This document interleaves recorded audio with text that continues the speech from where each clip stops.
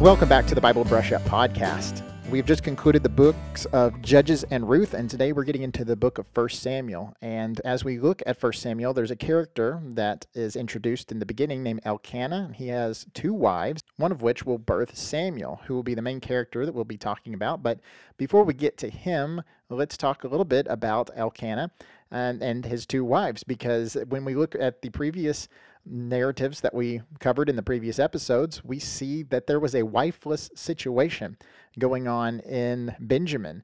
And the book of Judges concludes with this issue where the Benjaminites had civil war break out against them because of their sinfulness, and many of the tribes would not issue their daughters and give them up to be wives of the Benjaminites. And so they had to conjure up some weird scenario where they would allow the Benjaminites to steal their daughters and things like that, just so that they wouldn't be breaking an oath to God. And then you get to the book of Ruth, and while there's none of that weirdness going on, we do have a suspenseful narrative where we're wondering, is this marriage going to work out? Is Ruth going to become a wife again, or is she going to remain single? And so in the backdrop of singleness, we have a man pop up on the scene who doesn't only have one wife, but he has two wives. The main and favored wife is named Hannah, but she's barren and she cannot have children, whereas Peninnah is the other wife who is able to have children, and she seems to be an instigator in a feud that goes on between the two women as she brings much hardship through her harsh words.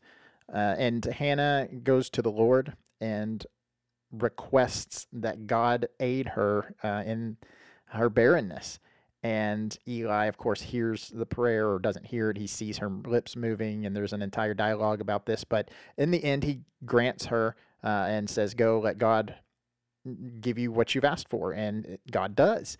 And so Hannah has the child Samuel, and she dedicates him to the Lord. Now, this dedication looks a lot different than the dedication that we see back in the story of the Judges with Jephthah, because as I had said in a previous episode, I believe Jephthah actually burned his daughter at an altar as an offering to the Lord, which was a common practice among the other nations and their religious practices, that I believe Jephthah was synchronizing his faith in Yahweh too. But here we have Hannah, who does it in a completely different way. She dedicates her son to the service of the Lord, and so he now lives in Shiloh, where the Ark of the Covenant is, and he's going to be a servant in God's house here under the supervision of Eli, who is the high priest at the time. And then Hannah breaks out into a song, which I think is very significant here. As you read through chapter 2 of 1 Samuel, Hannah is singing, and one of the things she brings out in this song is that God exalts the humble and he brings down the proud.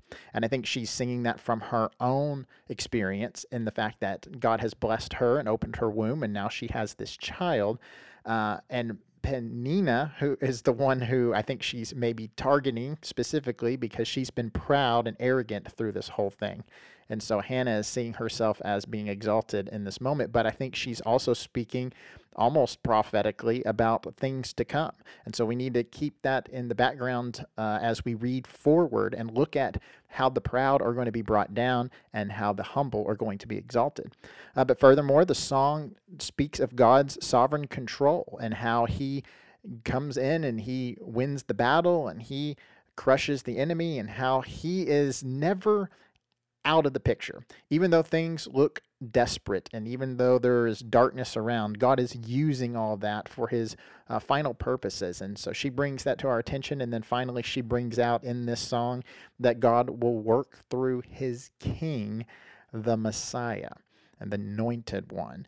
And these words seem strange probably to us reading, because up to this point, there is no king. There is no Messiah or anointed one besides the priesthood. They're the only anointed ones we have.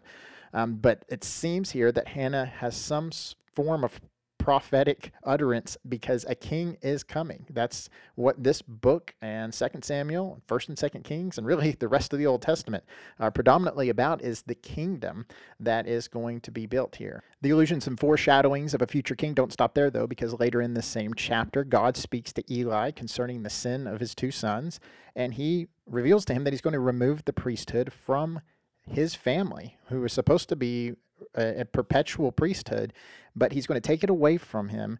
And he says he's going to raise up a faithful priest and build his house.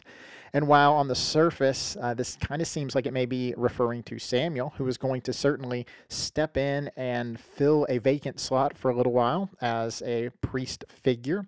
But certainly it seems that maybe this is foreshadowing the time of Zadok and the priesthood that follows his family line that God raises up. And also in that same reference in chapter 2, verse 35, he speaks of building his house.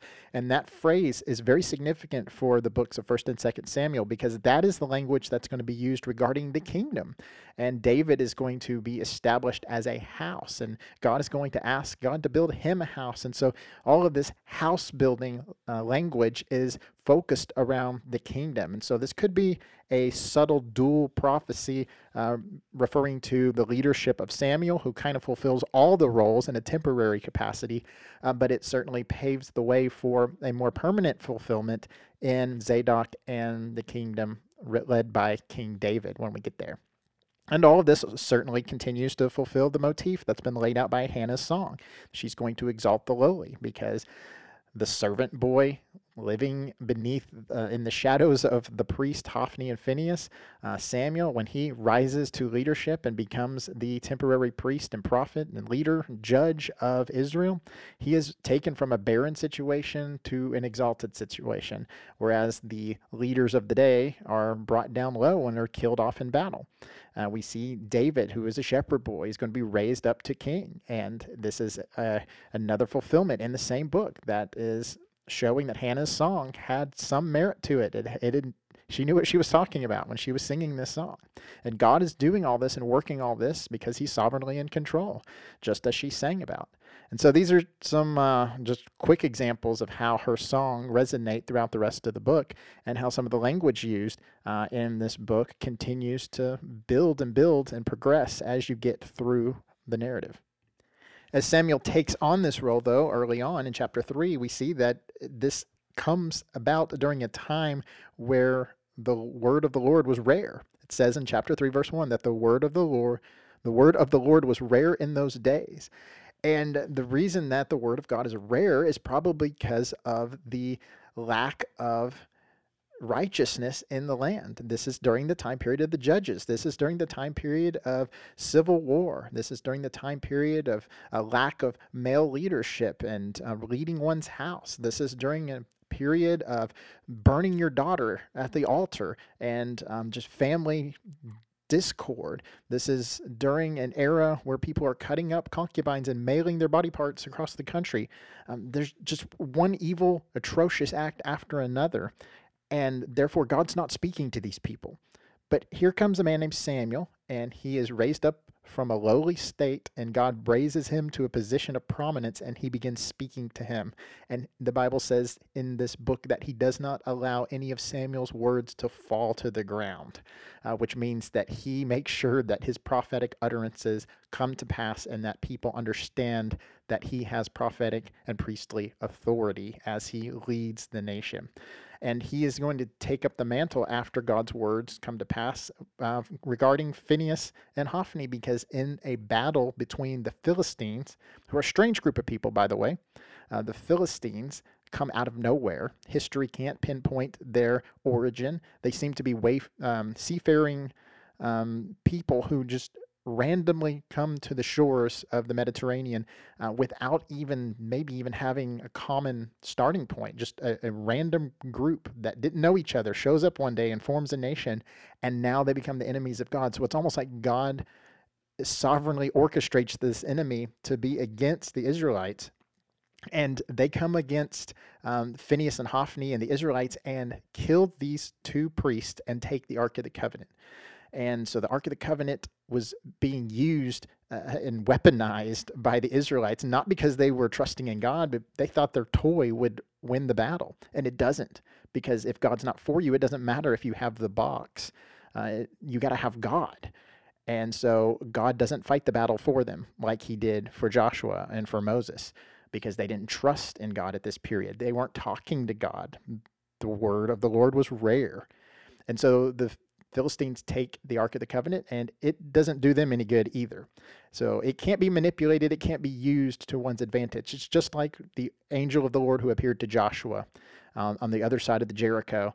And Joshua asked, "Are you on our side or their side?" And the angel of the Lord said, "I'm not on anybody's side. You need to choose whether you're on my side or not." And that's exactly what God is saying here. He is going to exalt the humble, and he's going to bring down the prideful. And it doesn't matter if the prideful are in Israel or outside of Israel. He's against pride, and he's against the arrogant. And that's what Hannah's song proclaimed, and that's what's taking place here, regardless of where the Ark of the Covenant goes. When it comes back into Israel, the Israelites rejoice, but then 10 of them end up dying that day just because they weren't reverent enough or treating it with reverence. And so God is not playing favorites here. He doesn't side with one person and show partiality. He's God. It's our duty to align with him, not the other way around. So the family of Eli, they don't side with God, and they crumble, and Samuel is exalted. We're going to get to the kingdom shortly, and Saul is going to exalt himself and try to offer sacrifices in an improper way, and therefore he's going to crumble, and he's going to be brought down. But a small shepherd boy, young, and the least likely to be the king, he's going to be exalted as king, which just shows us that pride goes before destruction, but God exalts the lowly. We'll pick up next time with the King, Saul, and David on the next episode of the Bible Brush Up Podcast.